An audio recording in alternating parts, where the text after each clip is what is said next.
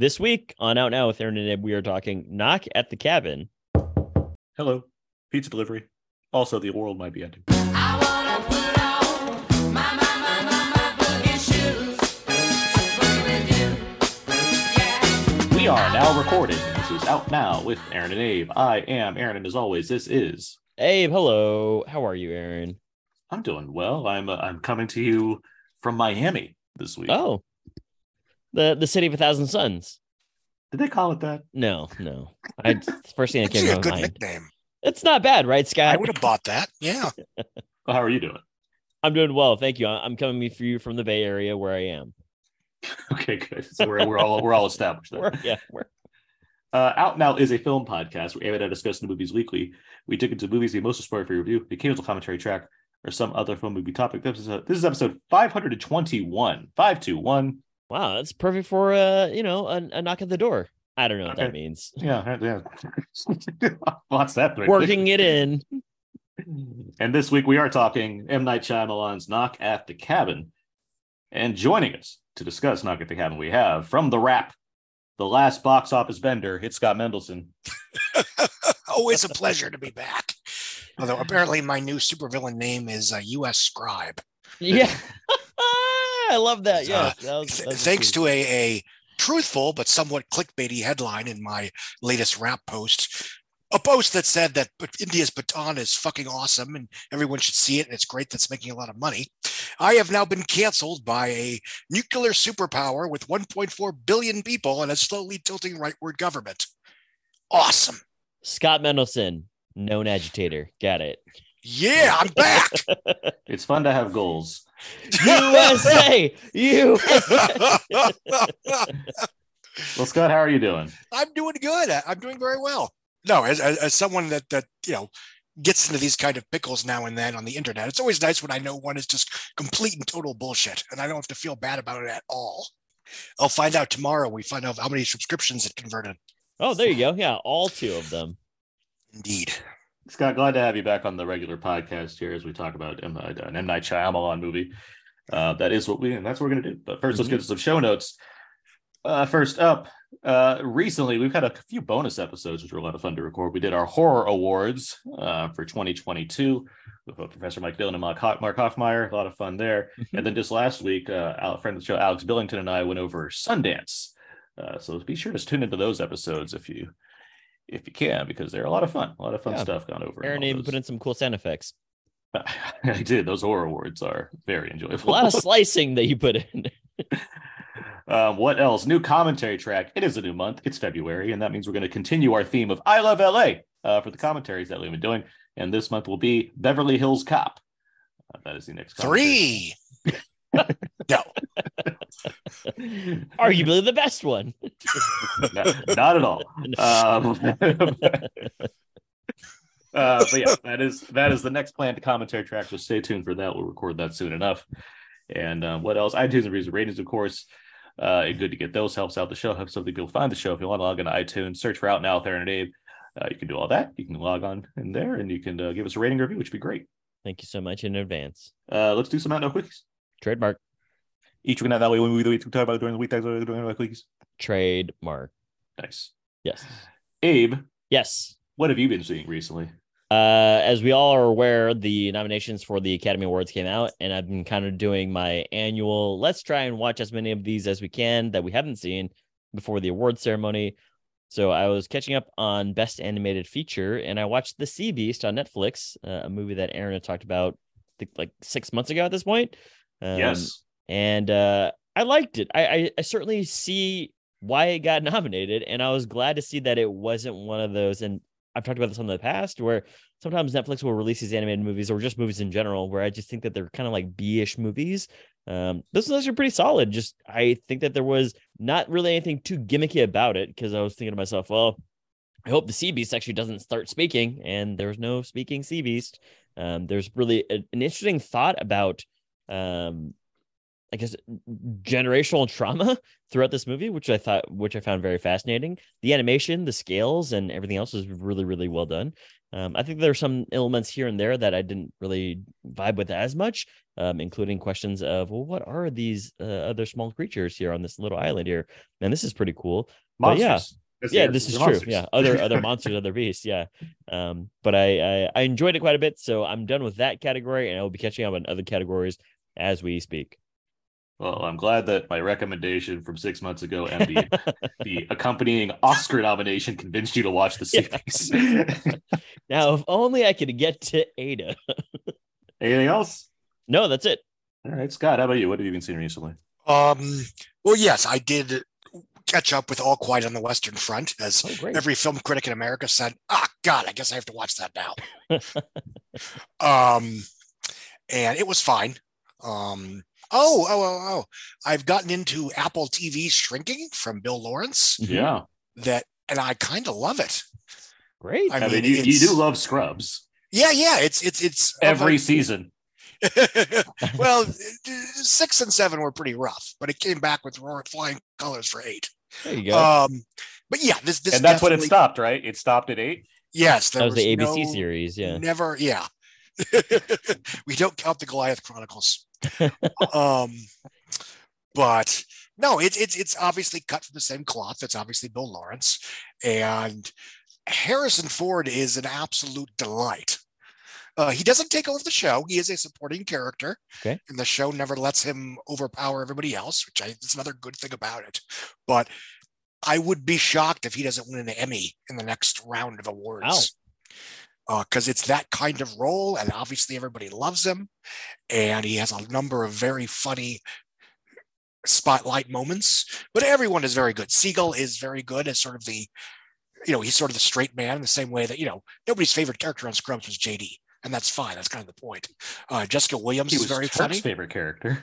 That is true. That is true.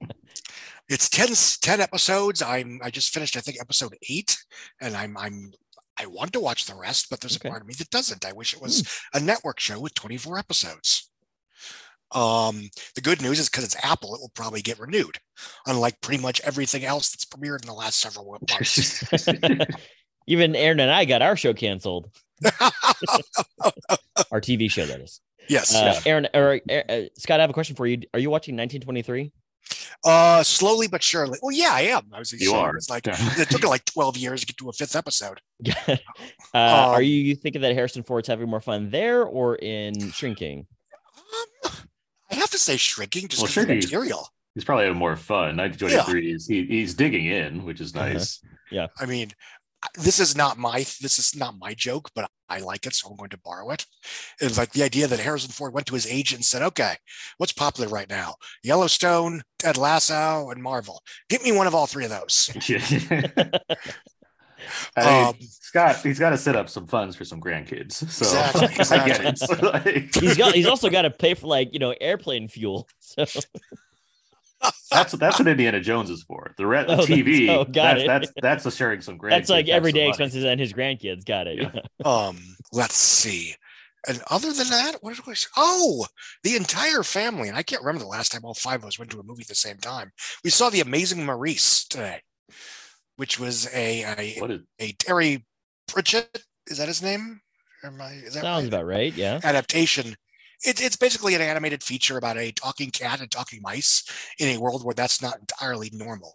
It's very meta, but it is. I mean, again, I don't want to oversell it, but it's totally, it's a solid 3-star family entertainment that I liked a lot. Great. Okay, I'm looking at the poster here. Sundance. Yeah. So that was fun. Great. And I think that's it for now. Although I'm sure you'll bring up something that I forgot to mention. All right. I've seen a few things. I watched You People. This is Kenya Barris's directorial debut, technically, as a movie, because he's been just doing TV. But he and Jonah Hill wrote this movie where Jonah Hill and Lauren London are a couple, and they're going to get married, and they want their parents to meet. And their parents include Eddie Murphy, Nia Long, Julie Louis-Dreyfus, and David Duchovny.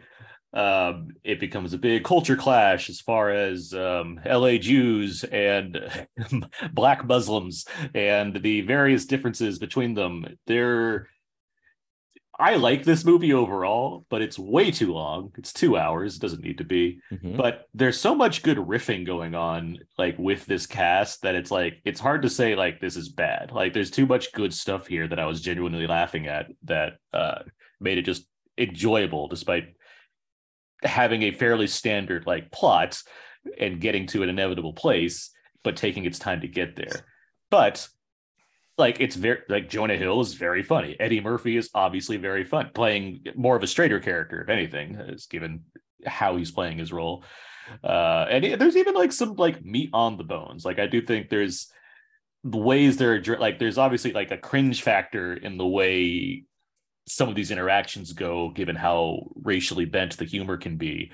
But there's confrontational moments that I think work quite well as far as how it chooses to become more serious about the way that there's differences between people that I appreciated well enough. So like You People is like, it's not like a great movie, but at the same time, it's like I was laughing a lot and I appreciated things about it. So it has that. Okay. Let's see. I saw Infinity Pool last like 2 weeks ago now. This is Brandon Cronenberg's follow up to Possessor. Very visual. It's very much like Possessor. It certainly wants to bring you in on the kind of the gore and what have you.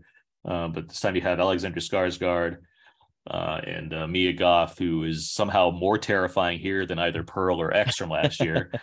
I don't want to get into the plot because it's kind of spoils itself, but essentially Alexander Skarsgård's like on a White Lotus vacation, like amped up to 11, and terrible things happen. I think the first hour works well enough, and then it kind of just treads water for the second, but it's still like, in terms of what Cronenberg's going for, like visually and stylistically, there's enough there to be like, well, he certainly got it. I just wish there was more to say, because I just kind of figured what it was after the first half of it. But it's not uninteresting. It's just it's not as good as Possessor, which I really liked. So as far as some foreign cinema goes, I did also see Patan. This is the Indian action movie that's currently has a surprising number of theaters in America. This movie feels like the director watched every Mission Impossible movie and decided that MI2 was the best one, but he could do it better.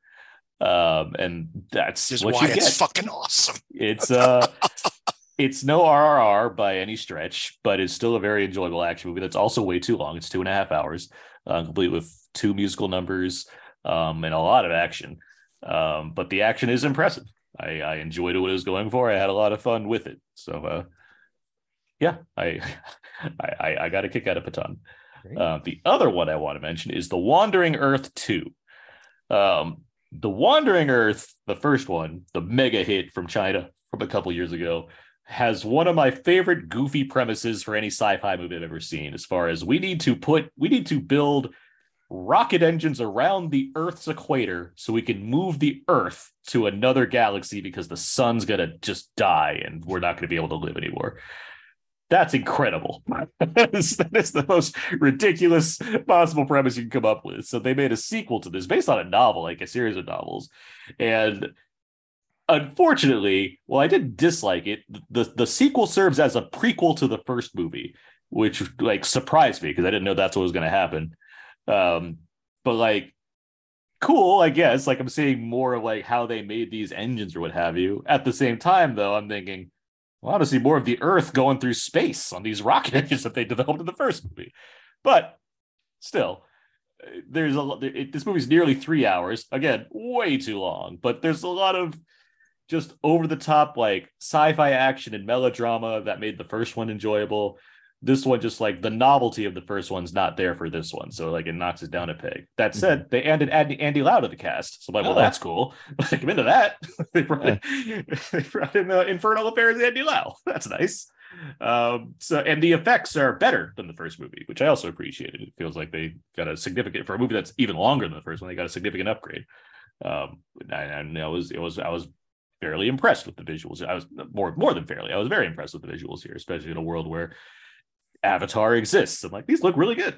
I'm happy with this. So Wandering Earth 2, like it's playing like in IMAX theaters and like theaters right now. Like the first one's on Netflix. I'm sure this will be on Netflix soon enough. But as far as this series go, like presuming they make a third one, which I assume they will, which will probably again be set after the first one at this point. I'm happy I watched this one to set up whatever they're going for, and I'm looking forward to whatever comes next in this ridiculous series. So that's what I've been watching. Great. That's enough quickies. Great, Mike. Let's move on now. Let's get to our trailer talk. We're talking about one of the newest movie trailers of the week, when it's coming out, what we thought of it, what have you. And this week, we are talking the trailer for Scream 6. The sixth Scream. I was waiting for the colon that you're going to add. I just want to make sure you know which Scream this was. Arabella, part 1. Yeah. So this movie is coming a little bit over a year after the last Scream, called Scream. It returns to the cast many of the characters that we met in that previous film, which is like a soft reboot / legacy sequel. So once again, you have Melissa Barrera, Jenna Ortega, Jasmine Savoy Brown, Mason Gooding. Courtney Cox is back. Nev Campbell is notably not back because of payment stuff we don't need to get into. And apparently Hayden Panettiere, who was in the fourth movie, is coming onto the cast as well this time around, along with other people. I need to get all this cast. Same directors, Matt Bettinelli-Olpin and Tyler Gillette, who did Ready or Not and then did Scream.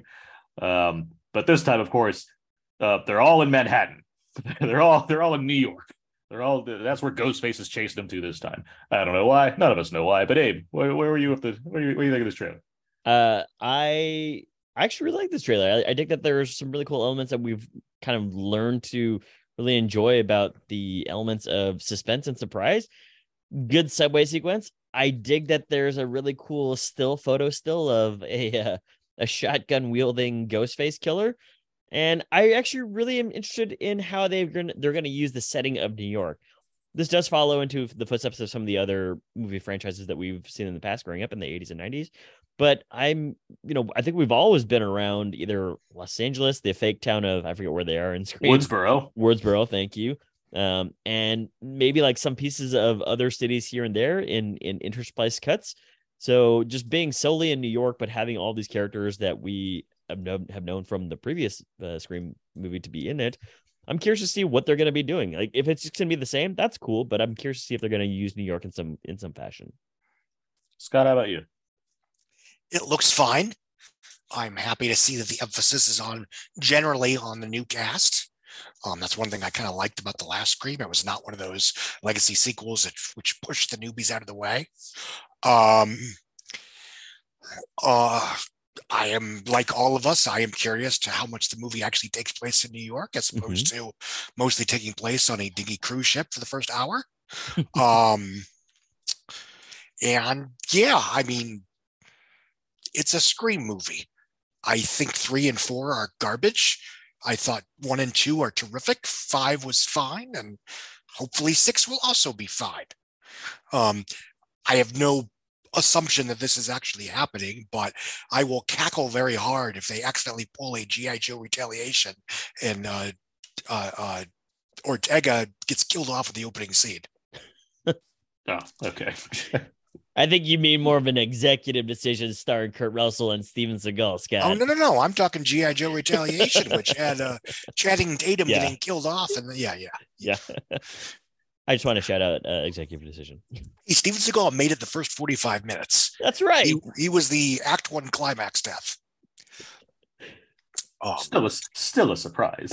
Unless you're paying attention to the trailer, I knew it was coming. Yeah. Well, how about you, Aaron? I didn't know it was coming executive decision because I didn't see the trailer. Because I didn't see the trailer. You lucky bastard. We didn't have the internet in 92. It's a thing called movie theaters, and they show movies, and sometimes beforehand they have trailers. Anyway. I'm largely with Scott here as far as, yes, I like the movies the same way. I hope for more than fine, because why not? I like to have my, sights set high enough, and I like what 5 did, and I like how 6 looks so far, and yeah, it's the 6th Scream movie, so I'm not expecting necessarily like the best slasher of all time, but at the same time, the last time there was a Scream movie that was put into quick turnaround coming out a year later, it was Scream 2, the best in the franchise. So I mean, yes. what why not? Why not set your hopes a little bit higher? I do appreciate this New York setting. I like, from what I've seen of this trailer, I'm happy that it seems to factor in at least a good amount, because that just is interesting. It is interesting to see Ghostface in an urban environment like this, and them actually, using things like a bodega and what have you as set pieces. So yeah, I'm hoping for good stuff here, and things are leaning in a way where at least be entertaining.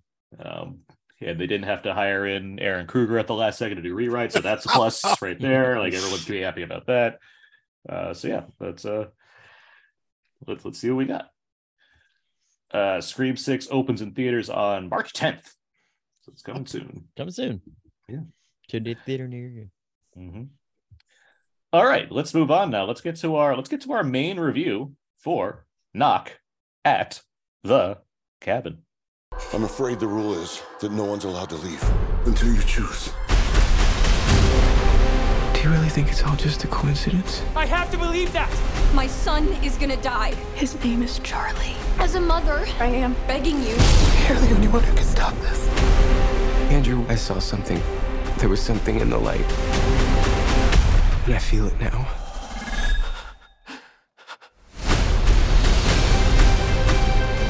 I'm taking my family and I'm leaving.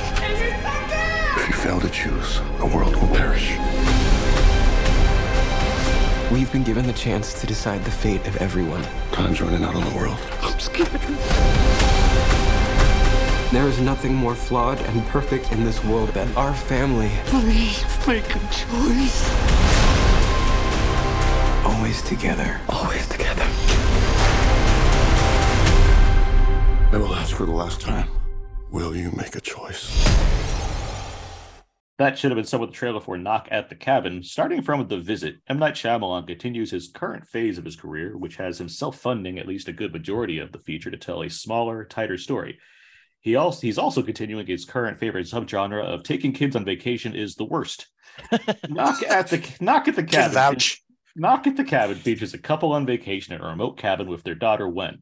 When Wen is approached by a large man played by Dave Bautista, it doesn't take long for her to run from this stranger danger and warn her dads of the people approaching with weapons. All is for naught, however, as Bautista's Leonard, along with 3 others, break into the home, tie up the family, and alert them that one member will have to kill one of the others in order to prevent the apocalypse. What's a family to do? Scott, where have you been with this revived period for Shyamalan, and what did you think of this film?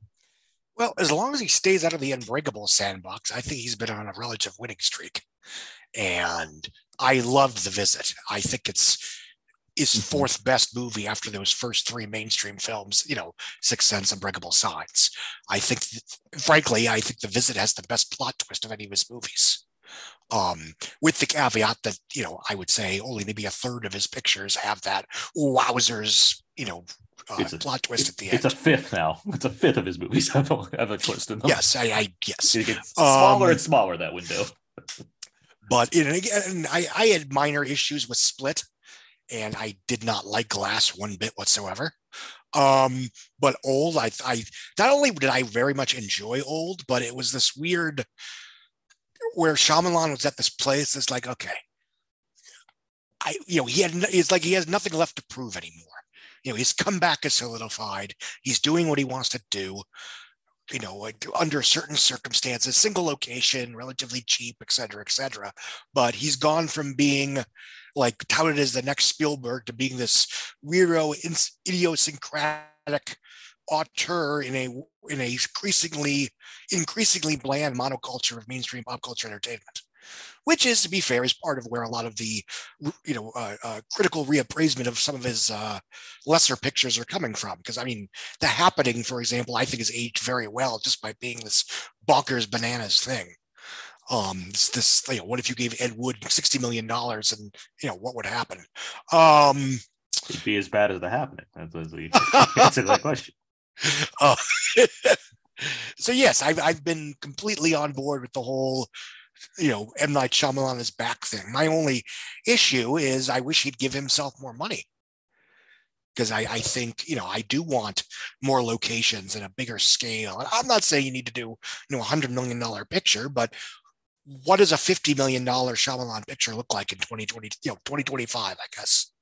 Well, maybe if Netflix knocks it off, they can get him to do that legacy sequel to Last Airbender. Finally.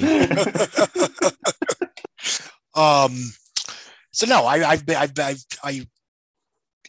yes, I've been very happy to watch him come back from the dead, for lack of a better term. Even though commercially, I mean, most of his films were relatively profitable. Um, and I do wonder to what extent the "oh no, Shyamalan is terrible now" thing that was part of the discourse for almost a decade was sort of a perpetually online bubble type situation, where general audiences, maybe they didn't like The Happening as much as The Sixth Sense, but it's like, that was fun, whatever. And What'd you think of this movie, Scott? yeah, I was about to say, yeah, I enjoyed it. I think it is somewhat hamstrung by virtue of its claustrophobic setting and, frankly, its claustrophobic narrative. And without getting into any details, I don't know if we're doing spoilers later or not, but once they set up the rules of the game, and once they set up sort of how things are going to play out, you pretty much, it becomes very repetitive, where thing happens, characters readjust. Thing happens again, characters readjust. And there's not a lot of variety to that. And because we know that our leads, our sympathetic leads that have been, kidnapped, harm can only come to them under very specific circumstances. Ergo, a lot of the traditional scenarios which would create tension and suspense, I would argue, do not, because they're only in so much danger up to a point. And that, I don't know if there's any way around that. Well, but there is, but I mean, it's again, that's a spoiler conversation. Mm-hmm. But I felt that the first third is very good. I felt it was a little repetitive and monotonous after that. That being said, it's very well directed. It's very well acted. I think Bautista is very well suited to Shyamalan's quirkiness. Because of the way he speaks and the way he carries himself, I think he's able to sell some of Shyamalan's trademark goofy dialogue in a way that maybe seems more above board. Mm-hmm. And the extreme comparison I would make was Christoph Waltz, basically delivering Tarantino's rambling conversational dialogue in Inglourious Basterds in a way that was far more effective than, say, Death Proof. Not one of my favorite Shyamalan pictures, but it's a Shyamalan picture through and through, and I had a good time with it. Abe, I know that you were just the biggest fan of Old. Like, you couldn't stop talking about Old every day of the week. You're like, what did you end up calling it? Like, what, like Magic Rejuvenation Beach or something? Magic? No, that's way too complicated. Magic Beach. Just get to the point. Beach. Yeah. Just get to the It's point. called The Beach That Makes You Old. Yeah, That's what, if it made that title, it probably would have made like $100 That'd be million. my tagline. It'd be called Magic. It'd be called Magic Beach, the beach that makes you The old. beach that made you old. That's the tag. That's on the It's really poster. just on the nose. Like, you don't. That would have made 100 million domestic. Exactly. Yeah. Everyone would be like, "What the fuck?" Yeah. So, despite your fandom for Old, Abe, where are you with the old M. Night in this movie?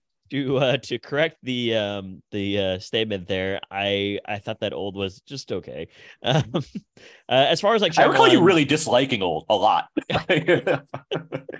There's a lot of things about it that I was like, this is not very interesting. And how did this happen? How did that happen? And then at some point, Ken Leung just like shows up and he's like, I'm gonna go out for a swim. And he comes back up and he's just a skeleton because it's Old Beach. Anyway. Shyamalan's career has been really interesting because I think that there are a lot of hot and cold, and then also just some very like warm movies that he's made and directed. I'm increasingly more of a fan of Unbreakable, and I think that there was just that ending bit there where I thought, this is a little bit ahead of its time, and just the way that it's taking the superhero genre and kind of turning it on its head to some degree and making us think about this and that. But as far as his most recent stuff goes, I did enjoy The Visit. I did know I enjoyed that twist with it, and I also really enjoyed that there was a level of I'm kind of freeing myself from the Hollywood chain, so to speak, and I'm going to make a movie that I want to make instead of having to like live up to these high expectations or what have you. And then we get some other stuff that goes on there. As far as Knock at the Cabin goes, Knock at the Cabin.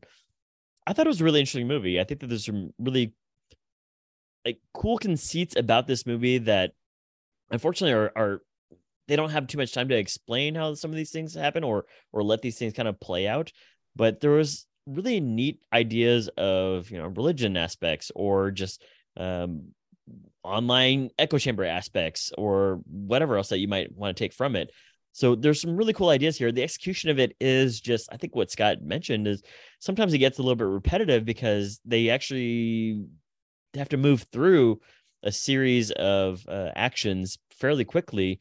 And the runtime is like an hour and some 100 minutes with credits. It's not long. 140 minutes, or I'm sorry, an hour and 40 minutes with credits. So it's a very, like, quote unquote, like, briskly paced movie, but that brisk pace kind of like comes at the expense of, well, let me, show this, or let me explain more of like what's his face, guy, singing guy, an FBI guy, Jonathan Groff, is kind of experiencing, and like, what is, I like that there's interstitial cuts throughout this movie, but it also doesn't really allow me to kind of like really question to some degree. Like, I think that there could have been a really cool what's that Michael Shannon movie where Take Shelter, where it's like, is this actually happening or is this not actually happening? And it does all get explained at the end there, but I think there could have been a really tighter, tenser movie to some degree.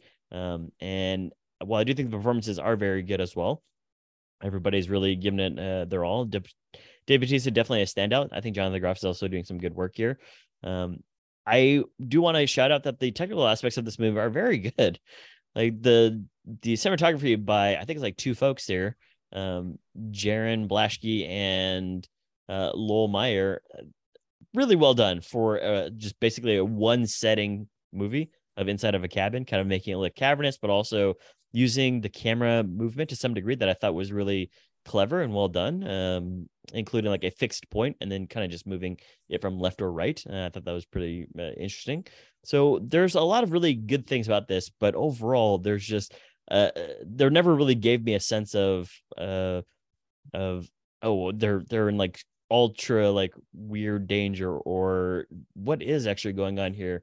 I do think that this is helped because it's based off of it's adapted from a book, and that kind of probably lends itself to giving you although I think that there's some changes to the book, it gives you a blueprint of sorts to work with. So interesting movie. I've always found Shyamalan fascinating as a director. Like, even when I don't like the movies, I'm never not interested in what he's going to do. Which is a credit to just what he's able to accomplish, where like his misses still have things about them where I'm like, I like that he's making choices or whatnot. I might not always agree with the choices, but it's never like he's phoning it in necessarily. This movie, with the caveat that I've liked some of the films since what I'm going to mention, I think this is his best movie since Signs. I really like Knock at the Cabin a lot, for all of the positives you guys have already listed, as far as, the acting is solid, the direction is strong. There's a lot of elements here that I think are just really effectively handled. I think it is quite tense, as far as being contained and working as sort of a chamber piece, while like the stake of the world is going on outside. I appreciated the way he was able to kind of deliver this intimate thriller that still has like wild things going on elsewhere. I'm very glad I didn't watch the second trailer for this movie, by the way. So I had no idea what was really coming. And even then, like, it doesn't give away everything, but it's like there's certain shots where I'm like, I'm glad I didn't see this beforehand, because it's I was impressed by how there are effects in this movie, given the budget of it, where I'm like, well, the idea of impending doom is delivered upon in its own way that I appreciated, while not expecting it to go to like certain levels. But like, regardless of all that, I do think the work coming here from this cast is really good. I think Bautista is great in this movie. I agree that Jonathan Groff is also very good here. Like, none of the cast are bad. I would give a shout out to the fact that Shyamalan like gets great performances from kids. Like, I don't know if this is like said enough, but like, he has had a lot of kids in his movies, and they're all generally really good in the movies. It's something I just like see once again here with Wen, and what she's like bringing to this, as far as having a certain kind of attitude that fits without like being overboard or anything like that. I know the movie's based on a novel. I know there was a script that was written and then Shyamalan rewrote it. I'm whatever the case may be as far as how the adaptation worked. I'm glad that the dialogue just feels better here.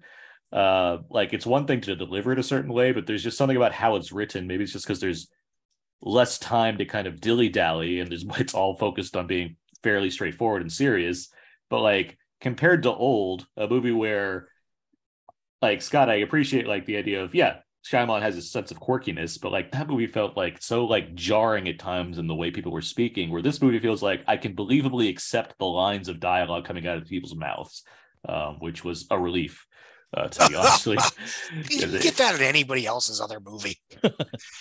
No, you don't, not necessarily. You're not wrong, but it doesn't mean I have to like it. No, you're right. And like Old's a movie I like. I don't mind. Like, but I think it is fine. a little skissed together with duct tape. It feels very arch in like in some of those deliveries.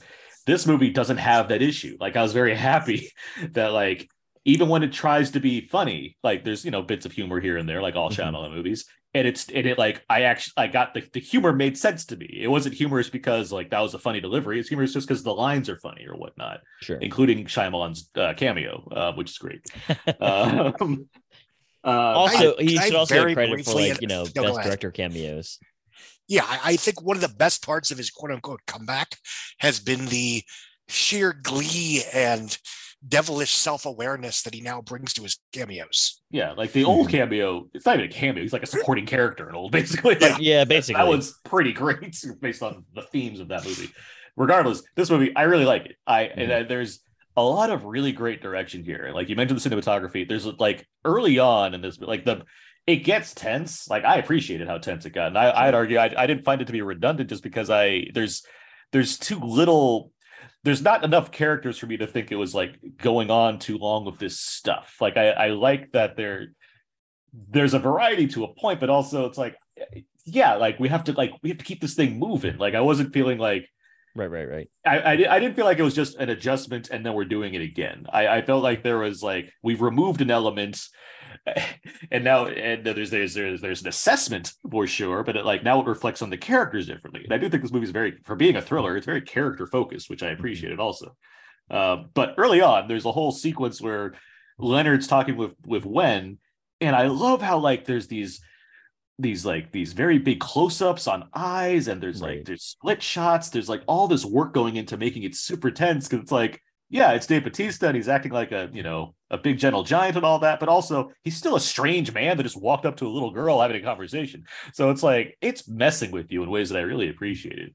Like there's just a lot here that I've really, and even like we get into it more with like the themes or what have you, but I really liked what this movie was doing. It just felt good. Shyamalan like operating at all the right levels here.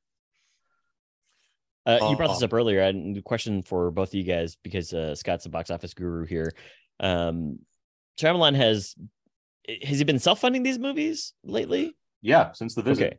Yeah. And Scott, I know that you had a back and forth exchange where $50 million people were scoffing at that, but $50 million these days, I think to your tweet was, it's just not really a lot for a budget these days.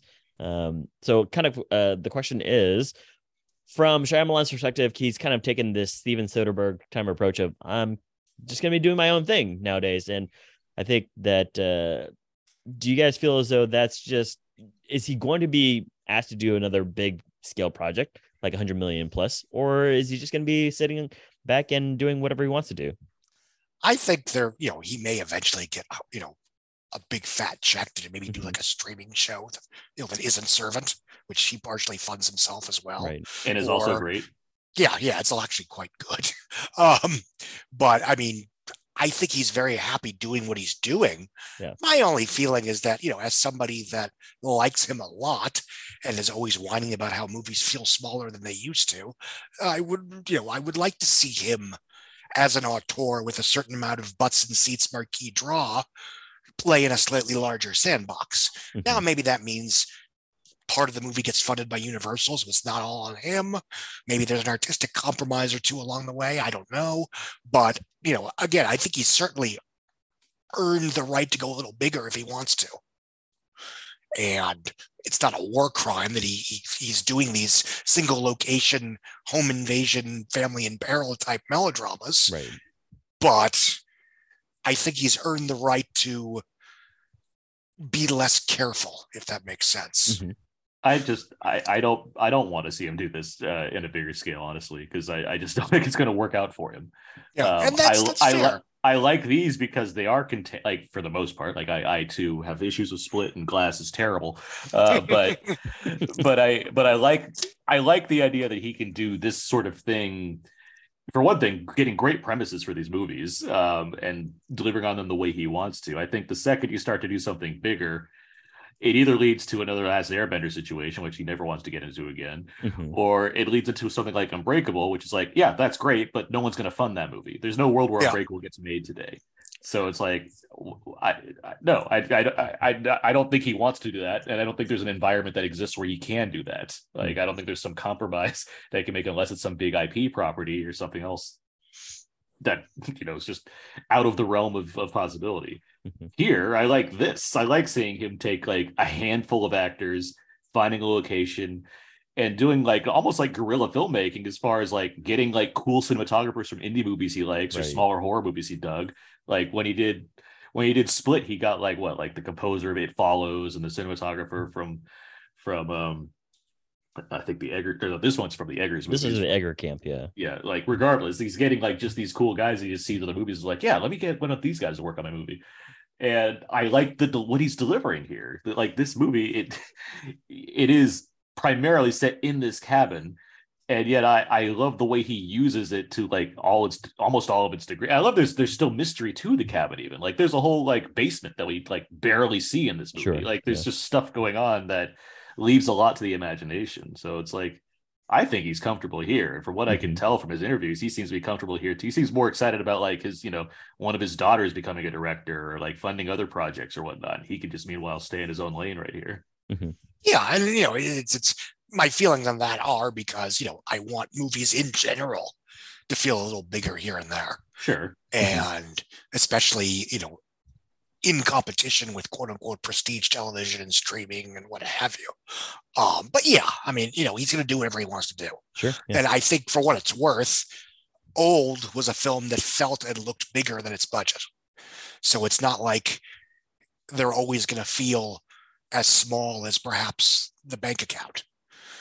But, and Glass was its own issue. I mean, yeah. Mhm. Well, they kept teasing that they're going to that big tower and they never went to the tower. Bastards.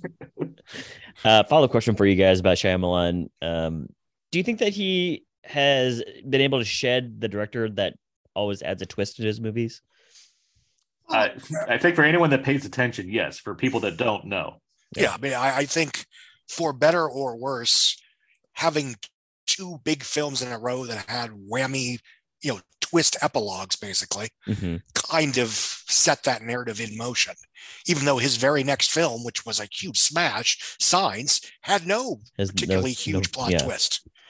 I mean, yeah, okay. Oh, look, they're afraid, they're allergic to water. that's not a twist. Who cares? That- yeah, I mean, that's more that's of like irrelevant. no, Not he's irrelevant, made- but it's He's made It's- 15 movies at this point, and Yeah. 3, maybe 4 have twists in them. So it's Oh. like, yeah, it's a matter of if you're actually paying attention to Shyamalan's movies. Yeah, you're smart enough to realize he's not the twist guy. But Right.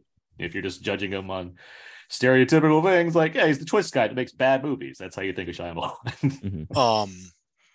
But yeah, I mean, I am thrilled that he has sort of risen from the ashes of whatever was going on in the mid to late 2000s. And I will say that, and I know this is a debate that no one's really going to agree on one way or another, but I do like the fact that the film, on one hand, the film stars two gay dads, Mhm. just because. That being said, the film also does lean into more than the novel, I've been told. The fact that these two fathers do feel an additional element of persecution because they assume they're being targeted by homophobic religious zealots. Mhm. And I like that. I like that specificity. And yes, there's a case to be made that, can't they just be gay just and not be a huge part of the family? And it goes both ways. But when you get more and more quote unquote representation, then you can have the variety where one thing doesn't have to be acceptable to everyone in a given demographic. What I like about this is that the movie, like the characters that are, Leonard and the gang, their insistence is that this is just how it is. Meanwhile, Groff and Aldrich's characters, they can't help but think that, because why wouldn't they? Why wouldn't that be a factor in everything that's going on here? And I like that the movie's message deals with that in its own way without explicitly going out of the way to say it. There's a great tweet that I read. I wrote it down because I wanted to make sure I brought it up here. But it's the movie is very clear that it's about both the price of assimilation into a world that demands you hide yourself and the spiritual capacity to forgive both a world and an individual who has caused you pain. Like, to me, that's a great summation of what this. That was 280 characters. Yeah. Okay. All right. I shortened it. So it still wasn't even with the show. And I will say that without going into any details, the way the film ends is different from the novel, but also feels truer to M. Night Shyamalan's past work. I agree, and it's fun to think of Shyamalan this way, as far as he likes to play a dark joke on people as far as his characters go. Yeah, like Old is a great example of that. As far as just how willing he is to let people suffer to some degree, or not everyone's going to make it in a Shyamalan movie. Yeah. And the way we explore that can be, fun in a movie way. At the same time, the guy is an optimist. He is a glass half full kind of guy. And this doesn't give away anything, but like, I think he wants his characters to have some sense of hope. And I like the way he's able to play with that. I don't think that's an easy thing to do, as far as present people with a dire situation, yet also want people to leave a theater feeling fairly good about themselves. Like that's why he gets compared to things like Hitchcock and Spielberg, because I do think that those guys are masters of that, obviously, as far as dealing with tense situations. Who's this Spielberg you speak? I've never heard of him. He directed some Peter Pan movie once, but this. But 50s director, got it. Yeah. Oh, wait, the other one, that's the Marnie guy, right? God, that movie sucked. Family plot. Yeah. Question I for never you even saw that one because Marnie was so bad. Yeah, this movie is PG-13. I think all of his movies It's R. 13. This one's R. This is R. It's this is great. It's a second R-rated movie. I recant my question then. To lean into that, I will say it feels like a light R. Yeah, that's why I was like, this is PG-13, right? But I guess I think it was R just because of the subject matter more than, and I guess because of maybe some blood on screen. Well, no, but I think he was very, he's very reluctant. It is a light R, but it's a situation where I don't think they could have made this movie with a PG-13. Sure. So they just said, it's a $20 million film. We'll take the R, whatever. Yeah, I don't want to get into like where things go and things in the novel or what have you. So I can agree with you. And I'll also add that it feels like if he wanted to cut this down, he could have, but he chose not to because it didn't seem like there wasn't going to be a financial difficulty from it. And the subject matter, like where was this courage during Old, damn it? There's no concession. I mean, Scott, I didn't have his phone number then. I could have texted him during that I'd argue Old is more vicious than this movie in that. Exactly. Sense. But I think that one could have used an R rating. Well, I'm saying I don't know what the R would change because it still feels as visceral as it needs to, with like Rufus Sewell's stabbing Garcia Garcia Bernal. Like, I mean, it does. I don't know what the R would suddenly add to that movie. Regardless, yes, it feels like a light R, and yet I do think the moments where violence occurs is effective. I think it works in the right kind of ways. Well, no, it's he's always been very deliberate about what to show and what not to show, regardless of what rating he was chasing at any given time. Yeah, exactly. Yeah. So, even though The Last Airbender is PG, the beheadings and gorings happen just off screen. And Asif Mandev punching a fish. Like that's what raised it up to the G. That's why I got the PG rating. Yeah, that's why it went up from G from that. Because I need to say this again out loud. Asif Mandev punches a fish. Spider-Man 2's Asif Manvi. Go! Yes. Yeah, not go. You guys both talked about, we all talked about Dave Bautista here, but I also want to highlight that everybody, Aaron, I think you said it best. Everybody's given a really good performance, and some of these actors that are part of like the acolytes, if you want to call them that, Mhm. Batista's group, they're having to like give multiple emotions on screen. I just want to give them a big shout out. I think Rupert Grint he's probably the angriest of them all. And he actually has like a really good line when he's like, whatever happens, like keep looking at me. But Mhm. even Adrian and Sabrina, the other two in the group, they've got to deliver lines while crying at times. And I just thought that it was a really, really good performance from everybody. I agree, and this is where I say Servant is awesome. I think Servant is such a fun show, Okay. and Rupert Grint is, among others, is very fun on that show because he and friend of the show Toby Kebbell, they are Brits who have to play New Yorkers, and they very much lead into those accents, and it's always entertaining to watch. Rupert Grint's playing a very different character than he's playing in Servant. Yeah. Because on Servant he's like a white privileged guy. In this movie he's whatever he is, but I agree with you. Like there's an emotional level he has to reach at a certain point, and he's the guy that seems the least likely to be this way. Yeah, I think that's why I took me by surprise. And yeah, I think it works really well.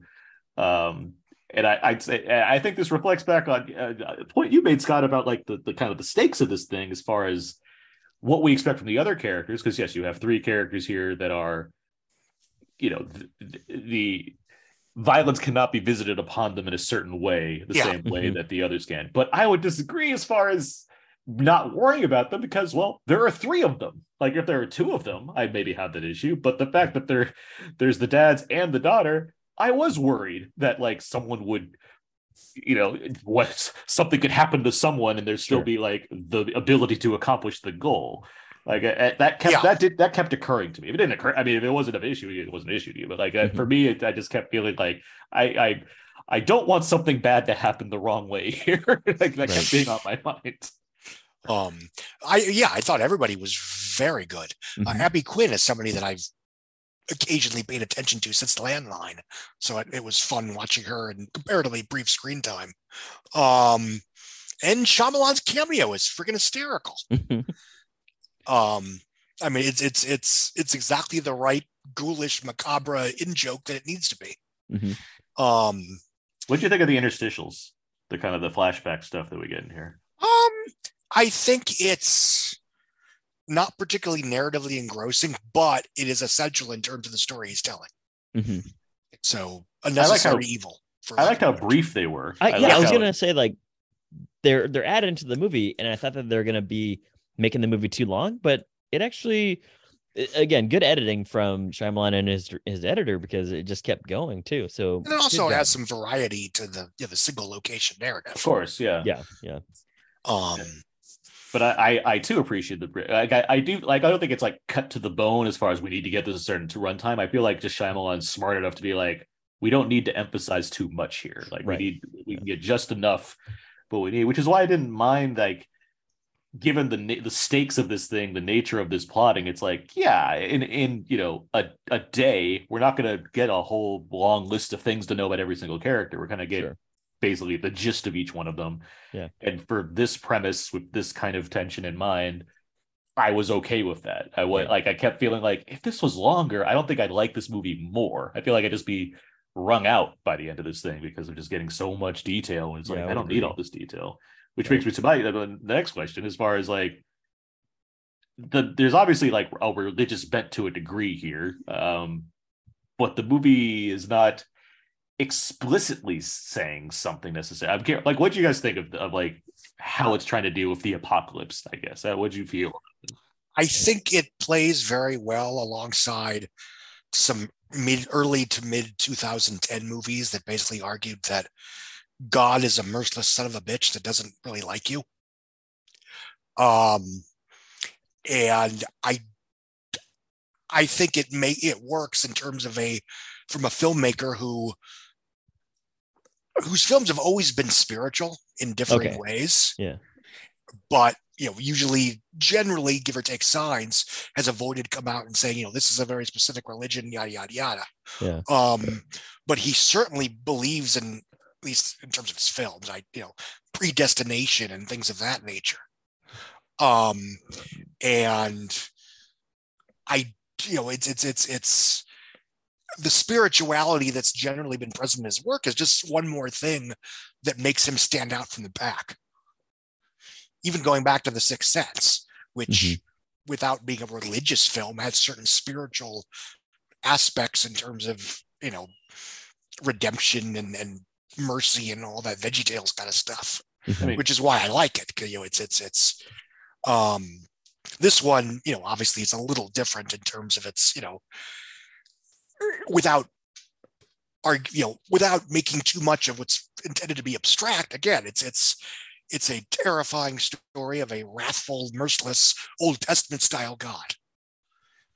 And I like that. Yeah. I was thinking back to his filmography too, and I was trying to figure out what you explained there, Scott. Just does he actually have a lot of religious elements in his movies? And I couldn't remember all of them, but something in me was like, I think he does. So you answered that as well. But Aaron, what'd you think about it? I mean, in regards to like the past film, I mean, like Cole's in a Catholic church for so much of that movie, and obviously the Gibson factor in Signs and just the nature of where it goes.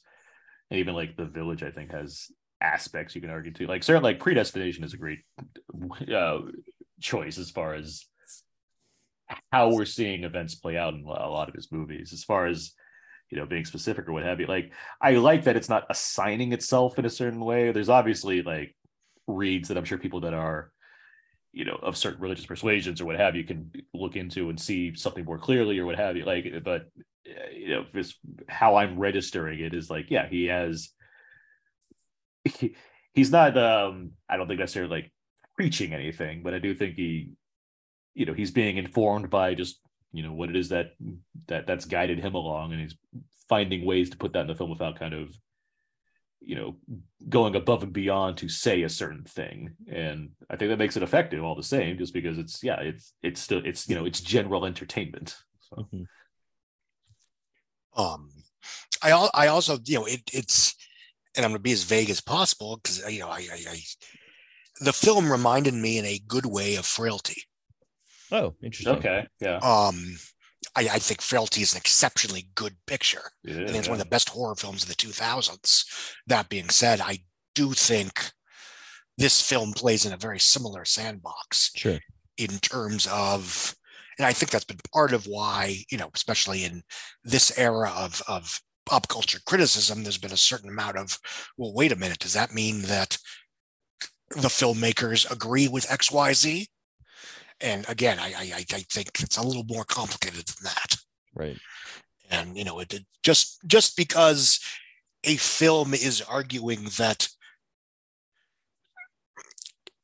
a certain interpretation of the on-screen events does not mean that they are explicitly endorsing a given moral reading. And I hope that's as vague as I intended that to be. It is. I mean, it's a good double feature.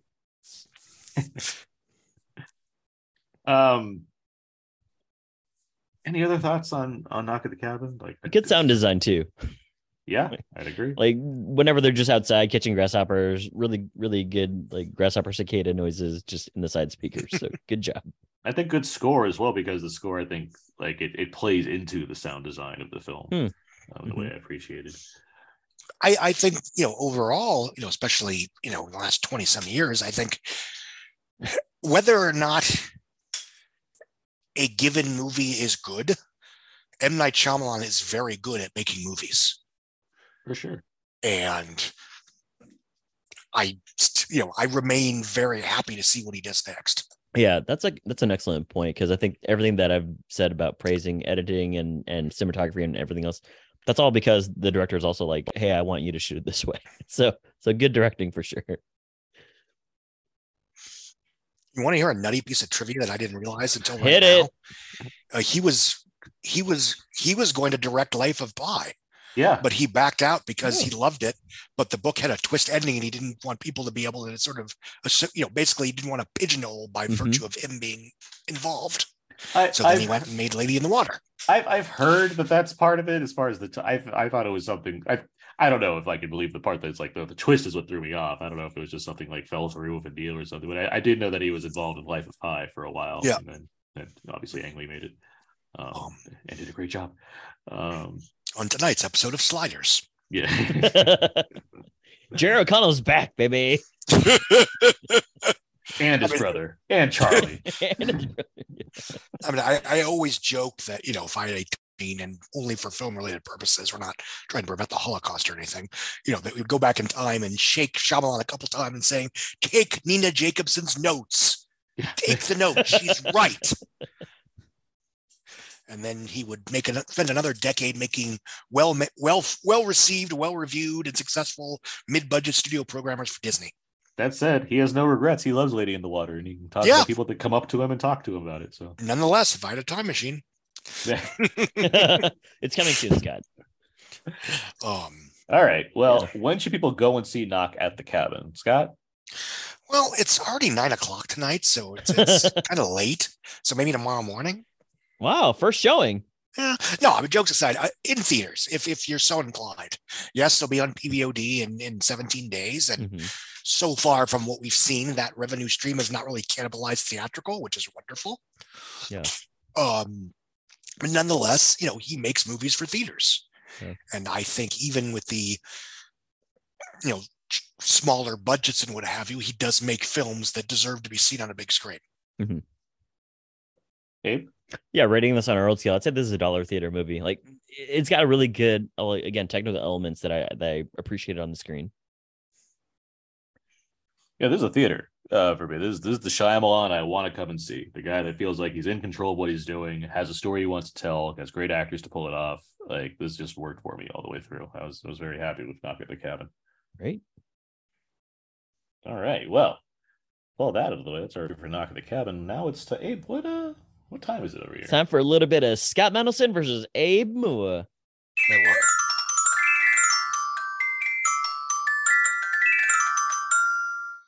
Little known fact, that's actually the wind chimes that are playing, but they just edited it out of the movie because Aaron was like, give me $20 for this.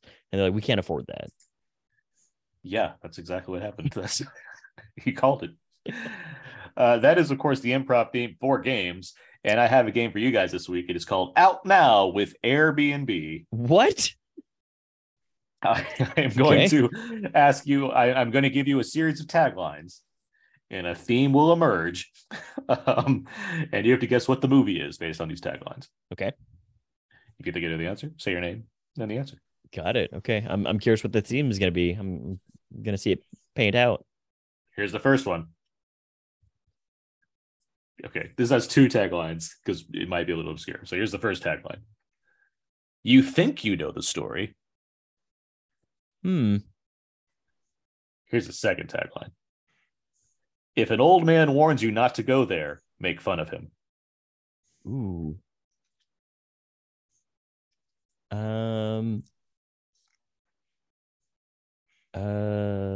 Okay, just to clarify, are these real taglines? Or did you These make are them up? all real taglines. Real taglines. This is for a specific one movie.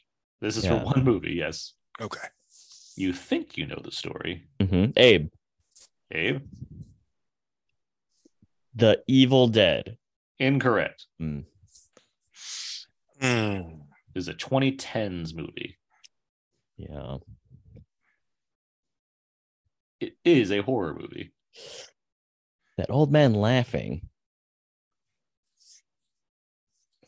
If Scott doesn't answer, I've got another one. Go for it. I'm at a total loss. Abe, Cabin in the Woods? That's correct. Yes! Damn it. Well done. Was that your favorite movie of the year, Scott? Yes. Okay. But I avoided most of the marketing. Fair enough. Yeah. By the way, I had to add the article because I can't remember if the 2014 one was The Cabin or just Cabin in the Woods. It's The I'm Cabin in I'm the sorry, Woods. The Evil Dead or Evil Dead? Oh, well. Here's the next one. Hmm. Welcome to Crystal Lake. Scott, Scott, Friday the 13th. that's correct. You don't need to question yourself. Okay. That's the correct answer. Yeah, like Aaron's probably gonna throw a fastball in here and just be like, "Oh, it's part 7." Like, is it one of like 26 sequels? I don't know. You stopped yourself there, and you got the correct answer. Good job, Very Scott. Okay. Here's the next one. The ultimate experience in grueling terror. In grueling terror. I'm gonna make an Oogie Loves joke here.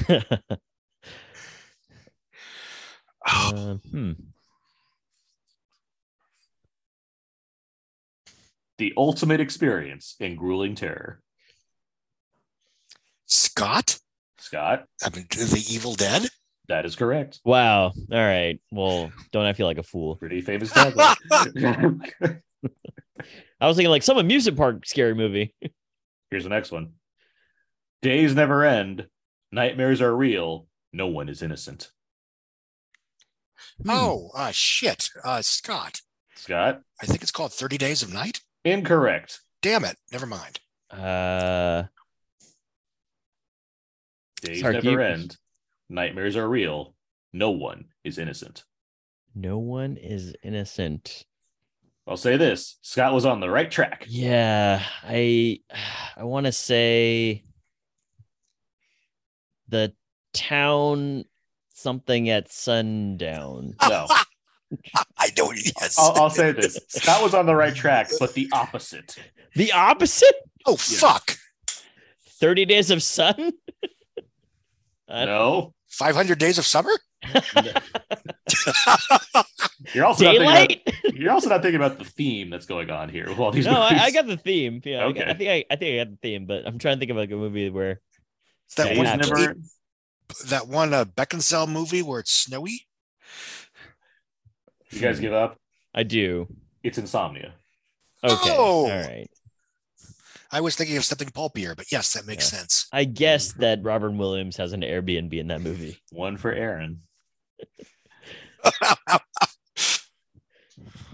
Here's the next one. Okay. The most terrifying film you will ever experience. Ooh. Abe, Abe? The Blair Witch Project? Incorrect. I thought that was okay. We're not doing repeats, right? No repeats usually for games. Yeah. No, Yeah. there won't be repeats for games. Although your head might be in the right place. Scott, Scott? Evil Dead 2? In- Abe, Abe? The Blair Witch Project 2, The Book of Oh Shadows. God, Eve, no. the answer is Evil Dead. Eve. Ah! Wait, didn't I do Evil? Wait, which You one's did, which? Scott. Evil You Dead. did the Evil Yeah. Dead. This is This Evil is- Dead, the remake. This is why I asked my question earlier, and Aaron was just very mum about it. Yeah, I mean, I can Almost- Google it, but that wouldn't be any fun. Which one's which? I just said it out loud. The Evil Dead is the 1981 Okay, film. 19 Evil okay. Dead is the remake. Got it. Okay. Okay. Fair enough. Here's the next one. Terror in the Flesh. Ooh, that's a good tagline. Abe, Abe? Hollow Man? Incorrect. Hmm. Keep that theme in mind. Her in the Yeah, flesh. This is a 2000s film. Okay. It is a debut film as well Oh, from a notable director. Terror in the Flesh. Terror. Oh, Scott. Scott? Cabin Fever. It is Cabin There you Fever go. from Eli Roth. Good job. Thank you. Here's the next one. Okay. Nothing is harder to track than the truth. Ooh, That's very generic. yeah. Nothing is harder than Abe, Abe? the Snowman. I mean, you're kind of close, but I really thought if you nailed it right away, that would have been great. but you're in the right ballpark as far as I was like, I know it feels like it's a snowy killer movie with a cabin in it. Yeah. You need to Scott, narrow it's down all the you, movie. buddy. Which Ah, movie with the I'm cabin drawing in a it? blank. I'm drawing a blank. This is okay. Here's a hint. It is directed by a man who currently seems to have a monopoly on a particular streaming service. Huh. Oh shit, Scott. Uh-huh. Wind River? Wind River is the correct Oh. answer from Taylor Sheridan. Yeah. Okay. Yeah. Seriously, Paramount Plus is like Taylor Sheridan It's country. the Sheridan. It's the Yeah, Sheridan exactly. Network. It's the Sheridan It's universe. Star Trek, Sheridan, and Paw Patrol. It's Yeah. Paramount. It's Paramount plus Showtime plus Sheridan. That's right. Yeah, their new name. Yeah. Here's the next one. There's 4 more. Okay. Get lost in these woods and you're dead meat. Ooh. Hmm. I will say this. There are many sequels to this film. Mm-hmm. It's Scott. Scott, Wrong Turn. it is wrong. Wow, Turn. good job. Are they just called Wrong Turn Part 2, Part 3, Part 4, or they have Up like to a point, yeah. Yeah, no up to a U-turns point. allowed? They're all out there, and then Okay. they just had a reboot that I hear is pretty good. It's decent, yeah. Here's the next one. Don't trust a soul. I thought those were gonna be more. That's why I paused. I me said it too. that way because there's two taglines. So I said, and then I realized as I was saying it that that's not the extension. That's just the second tagline. Don't trust a soul. Don't trust a soul. Ooh. Can I hear the other one? Yes. Time is on my side. Oh shit, Scott. Oh. Ah, fuck. Fallen. It is fallen. He should have made sure the cat wasn't there. Remember, this is the time I almost got Best voiceover narration. Yeah, that'd be ever. great. Yeah, there was like a voiceover. Here's the next one. Okay. A circle of friendship, a web of mystery, a pattern of fear. That's a good tagline too. Abe, Abe? I know what you did last summer. Incorrect. I'm probably wrong, but Scott, Uh-huh. The Craft? Incorrect. That's a good guess, Scott. Eh. So we're 9 into this. The theme is cabin in the woods. Yeah, That's the exactly. theme of this whole Yeah. thing. So no, this suburban set. What about Craft does Bob? not have this. No. it's What not about Bob? Harry and the Hendersons. I toyed with putting What About Bob in here though. I I don't know this one. What is it? it's Dreamcatcher. Okay. All right. Oh, Yeah, shit. I wouldn't have got that. Scott would have. Sounds like he would have. A circle of friendship, a web of mystery, a pattern of fear. Not It's a bad. better Web of tagline than mystery. the That's movie. fair. Yeah. Better tagline than the movie. It's Morgan Freeman's only bad performance. Yeah, it's terrible. Wow. Yeah. The sad part is, I thought the first half was pretty decent, but then it just drives off. the cliff. Sucks. It sucks. Here's the last one. Okay. Evil just messed with the wrong hillbillies. Oh shit! I know the movie, Abe. but I don't know the title. Abe? Go for it. Tucker and Dale versus Evil. Yeah. That is correct. Boom, Awesome. baby. All right. Well, Abe, you got third place behind me this week. Yes. But Behind the Scott, map there. you are a winner this week. You got 6 correct. Congratulations. Good job, Scott. Thank you. What do I win? I've been doing this for like 10 years. I never You actually gotten win a prize. an applause on our show. As we all know, prizes are only awarded to winners of the Summer Movie Gamble, and you get to win. Ah. All right. Let's that was games. Let's move on. Let's get about now feedback. Feedback. This is where I go over the various questions and answers on our Facebook page, facebook.com/outnowpodcast. We have some number of questions of listeners, and they gave us some answers. And that's what we're going to do right here. Scott, feel free to throw in your answers as we go through these. First question we have here. What's your favorite film largely set in a cabin? Chris writes Evil Dead, take your pick. Hush, Cabin in the Woods, Antichrist, and Zombiever. Ooh, Cabin in the Woods. Philip has What About Bob and Your Sister's Sister. Oh, Fair. And Mary has The Cabin in the Woods. Okay. Evil Dead is my pick. Evil Dead. Yeah. Evil Dead. They haven't made it yet, but I'd love to see Yoda, The Adventures on Dagobah, because he's just living in his cabin there. Just wait. Just you wait for Disney Plus to Don't ask- say it. Don't say to- it. Oh no! to I've beg- spoken into the universe, Scott. to beg Frank Oz to just Traitorous record. bastard. Do you know what you've done? He's just gonna be eating sausage all day, Any guys. idea what you've done? Just waiting for this kid to show up and be like, "I'm gonna pull this jet out of the swamp." Let's say, hold on. Let's think about this though. Yes, it's a single cash grab, but what if Disney announced that they're taking like a Dagobah series that's set before Empire Strikes Back, and Frank Oz is like, "I'm gonna do the puppetry and voice Yoda." Like I'd be like, "I'm in, baby." Sure, why not? Yeah. Put on my sunglasses. Ryan Johnson's executive producing. That Oh, has to put it. shit. Hey, That that's has to put just it- cheating. that has to put more confidence behind this, right? And then turns into a murder mystery too. Come on. Yes, obviously, how quick is I assume we've all been watching Poker Face. oh, Poker Face is good. Oh, Yeah, but I it's should have great. mentioned that. It's great. Capital yeah. G the great. pilot is one of my favorite things he's done, period. Yeah. Poker Face is probably, I think, the best seen in the past 2 weeks. Yeah, Like, that's it's probably really a good. Yeah. I was like, Benjamin Brad is pretty good in this. So yeah, Oh. I completely forgot to mention that. Yeah, Poker yeah Face is should have great. mentioned it too. But yeah, thanks for Scott for bringing that up. Yeah, well, it doesn't count. So The next question here is: what are some great home invasion films? Chris has too many, but some faves are Inside, Funny Games, Hush, High Tension, Us, The Trip, and Philip has Signs. That's a clever answer. I can That is appreciate a that. clever answer. Well, Abe can't like go to sleep without watching The Stranger. Yeah, I know would that. never watch that again. Yeah. maybe I'm mute. I mean, but like that's maybe like the most effective one I've seen. Yeah, I offhand. agree. Yeah. Although, like, well, Funny Games is actually that way too because I can't watch that again. Either one of them. Like, I've those are- never seen it, but now I'm never going to check it out. Those are rough. Yeah. Home invasion film, Home Alone. There you go. Skyfall. That's true. It's Sure. true. Ruins You his know what? fucking castle. I got a couple. Us, and Yeah. Don't Breathe, which is like a reverse home invasion That's film. that's Yeah. yeah. Like if you're talking about reverse ones, then that's also like The Collector. Yeah, that's Yeah. like that. Yeah, that's a clever Panic Room for that matter. Yeah, So, that's a good one too. Yeah. Yeah. Right. Anything good from call you, on the Scott? Collector. Yeah. Scott, anymore? Oh yeah, I mean, I think everybody covered it. I mean, of the films that were mentioned, I think Signs and Us might be my favorite. Yeah. There you go. Okay. Yeah. Well, Alexa, call the police. Now playing. Fuck the police. Yeah. Next question. What are some great films about people putting intense faith into a cause?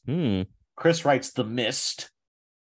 Philip has Your Name, Children of Men, and Arrival. Wow. Those are good answers too. These are good answers. Yeah, some solid answers Listeners, here. Thanks. Yeah. Jeez. Yeah. The Mist is a great answer. That's a really good answer to this question. Putting intense faith into a cause. Uh-huh. I mean, in terms of scary movies, I mean, The Mist scared the shit out of me more than pretty much anything short of Event Horizon. So that has to be the winner by default. Intense faith into a cause.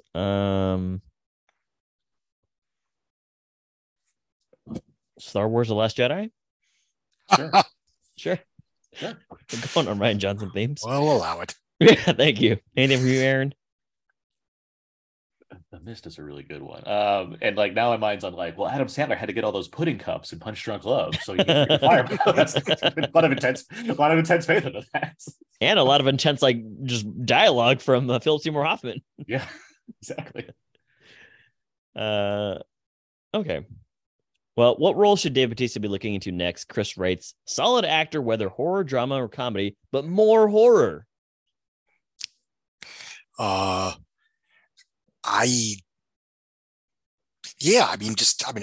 like him in films.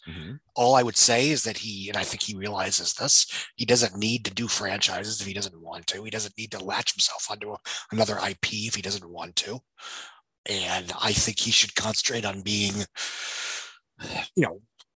a supporting character in films where he just gets to be very good. Mm-hmm. And you can argue whether he's a lead in Knock at the Door or Knock at the Cabin or not, but yeah, I mean, that's the kind of thing he should be doing. And another My Spy, because I really enjoyed that one. Yeah, he is fun in that movie. Like the movie's whatever, but he is fun in that movie. Mm-hmm. I'd argue, like I can see what you're saying. Like sure, supporting character roles. Like yeah, he's clearly like built. He's not just building up. Like he's there at this point. Like he's not like trying to get to this point. He's at the point. He's doing a great job. I really like seeing things. And I'd argue, and this is reaching because this is one of the greatest actors, but like I could see him being like a Mifune, like as far as having this kind of stoicism and badassery that he kind of keeps very contained to himself, or expressing it when he needs to. I think he has that in him if he finds like a key collaborator he can keep doing this kind of thing with, where he can play. He can play a wandering Ronin, or he can play someone that just laughs at it all, or a wild card. Like he just seems to have this kind of like presence that I think is really working for him as far as how to use his size to his advantage, where he's gentle yet such a kind of imposing figure. Right. Yeah, and for the record, I'm not going to say, oh no, he shouldn't do leading roles, because I mean, I love Stuber and I loved. We're all pro Stuber on this podcast. What was that? We are all pro Stuber on this podcast. Oh yeah, that movie fucking rocks. Yeah. It's really fun. What a premise. He can't see. He has to go Yeah. Uber. Yeah, exactly. And now they're both huge stars. But yeah, I mean, I think he clearly knows what he's doing with his career. Yeah. And I don't know if this is just this circumstance, but again, I genuinely feel that his screen presence and the choices that he makes help in terms of making Shyamalan, some of his more Shyamalan-esque dialogue sound a bit more natural. Mhm. So it's possible that they can help each other in that sense. It's not helping The Rock, who like No. I like Dwayne, He's but playing some God, safe choices here. Yeah. well, it's going beyond safe to being like, I'm kind of getting kind of tired. I've seen some of these choices where when you have someone like Batista who's like, I just want to like do the right thing here, where like Rock's like, guys, I've been working on Black Adam for 7 years. I think I know what I'm doing. And it's also, like, you know, if we make this right, I'm going to take over DC. yeah, Like, all but if- right, but chill That's it's okay. definitely a cover-up was worse than the crime situation. Hey, Scott, hold on. He checked with his financiers. Okay, I forgot about that tweet. He checked with the financiers. It That's- made money. That's not the first time he's done that, by the way. Whoa, In insider knowledge. 2018, he pitched to another Forbes author who was not me some bullshit puff piece that's saying that Skyscraper was totally a hit because it's like the first movie ever to make money overseas or some bullshit. And Did he pitch this to some guy named Brock Krendelson? no, Okay, all right, he knew well enough to know that Brock Bendelson would laugh in his face. got it. Yeah. But and you know, I'm sure he would have done the same thing with Jungle Cruise had that sequel not been quote unquote greenlit. Mhm, mhm. Oh, yeah, it's coming any day now, I assume. Yeah. Regardless, we don't need to reflect too much on The Rock. Yeah, I'm well, just saying- to answer this I- question, yeah. David T said you should do more musicals. Okay. So that's my standard answer. Sure. I'd love to see a James Gunn. Shyamalan musical. Let's go. Yeah. All the singing's off screen. All right. But it's like really intense and Yeah, it's atmospheric. really it's really unnerving. Next question. Who is your favorite character from a Shyamalan film? Oh, that's a good question. Oh fuck. Philip has Haley Joel Osment from The Sixth Sense. Chris has Kevin, Barry, Dennis, Miss Patricia, Hedwig, Jade, Orwell, Heinrich, Samuel, Mary, Reynolds, Ian, Norma, Mr. Pitchard, Luke, the Beast from Split and Mhm. Class, You're just showing off. and Luke Thompson, a friend of the show, writes the brilliant science teacher Mark Wahlberg. It is a weird cut What? in the movie, right when they cut to him and he says something. So, Oh, and Ruben writes Joaquin Phoenix's character in Signs. yeah, he's a good dad. Yeah. Honestly, I mean, I- obviously I love everyone in The Sixth Sense and Mhm. Tony Collette's character.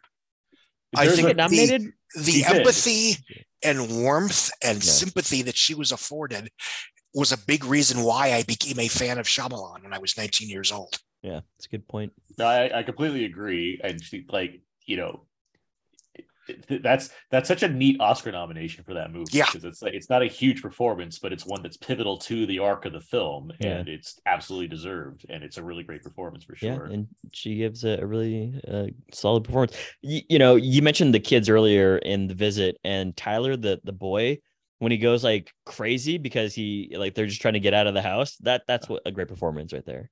Okay. Starts slamming people in refrigerators.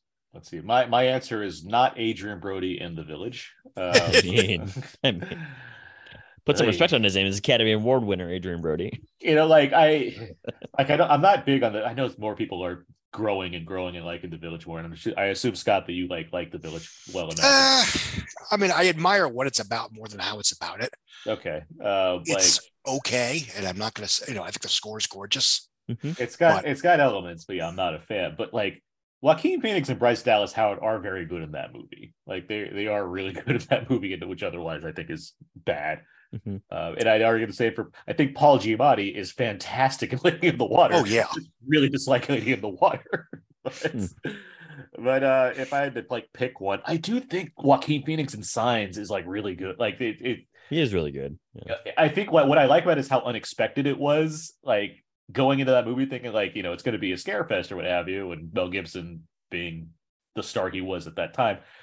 But like I didn't see coming like how much like genuine humor was going to come from that premise, and a lot of that's deriving from what Joaquin Phoenix is providing in that movie. I think that's a really clever performance, and I can see why Shyamalan's like, yeah, let's keep working together. And then that didn't happen after The Village, but whatever. Well, we move to our last question here. What are the scariest films about the end of the world? Philip writes The Road. Chris has 28 Days Later and Threads. Luke Y. Thompson, friend of the show, has all the realistic ones and Threads, the clear winner. I got to agree with him. What is Threads? What am I missing here? It's a. Have you seen it? No, I don't know what it is. Oh, What is Threads? It is a very devastating. I think it was made for TV. That can't be right. Let me look this up. I think you're right. Yeah. Right. 1984 Yeah, it was a apocalyptic war drama. BBC TV movie about the aftermath of a nuclear holocaust. Oh, is this like Man. because I've seen The Day After, which did scare me. Is this like the BBC equivalent of The Day After? Apparently? Yeah, but it's just unpleasant, but in a very plausible way. It has been compared to the war game produced in Britain 2 decades prior and its contemporary counterpart, The Day After, in 1983 ABC television movies. There you go. The Road is certainly a good answer. Yeah. To this question, because it's just quietly devastating. Take Shelter, actually. There you go. I think the movie's excellent in that movie, and it generates so much visceral tension with those dreams that Michael Shannon has and stuff. Yeah. Like, there's a lot of good work there. Of recent note, Don't Look Up. Oh, okay. Good solid ending there with a family dinner. We didn't know how good we had it. Yeah, I love fingerling potatoes. Who knew that Timothée Chalamet would go on to be such a big star for that movie? Well, that was all of the questions that were asked of us. So I'm sorry that we asked. So that was feedback. Yeah, that's going to do it for this week's episode about Now 38. You can find more of my work, my personal blog, thecodeofzeke.com. Everything I do ends up over there. I write movie reviews for We Live Entertainment and Blu-ray and Criterion reviews for Why So Blue. And I'm on Twitter, AaronsPS4. Abe? For more fun stuff over my Instagram, abe.mua and twitter.com/walrusmoose. Hashtag knock at the cabin ×5. I think that they do 5 times in the knock, right? Or is it 6? It depends. I think it varies. Scott Mendelson, where can people find more of you online? I'm at therap.com and I'm at Twitter at Scott Mendelson. Great. You can find all the other episodes of this podcast on iTunes, Audioboom, Spotify, and Stitcher. SoundCloud, Podomatic, and HHWLOD. Feel free to email us at outnowpodcast@gmail.com. Or write on our Facebook wall, facebook.com/outnowpodcast, or tweet at us at twitter.com/outnow_podcast. And you can always follow us on Instagram.com/outnow_podcast as well. And remember, be sure to review and leave a rating for us on iTunes. Thank you. Scott, thank you very much for joining us this week. Thank you, You're Scott. welcome. I was happy to do it. Next week, I'm unsure about because right now I feel like I'm going to be exhausted. I'm not sure I'm going to get to the movies at all. We'll figure it out. We'll let you know. It'll be We'll see another what episode, though. But yeah, we'll be coming back soon enough. But that's going to do it for this week's episode. So until next time, so long. And goodbye.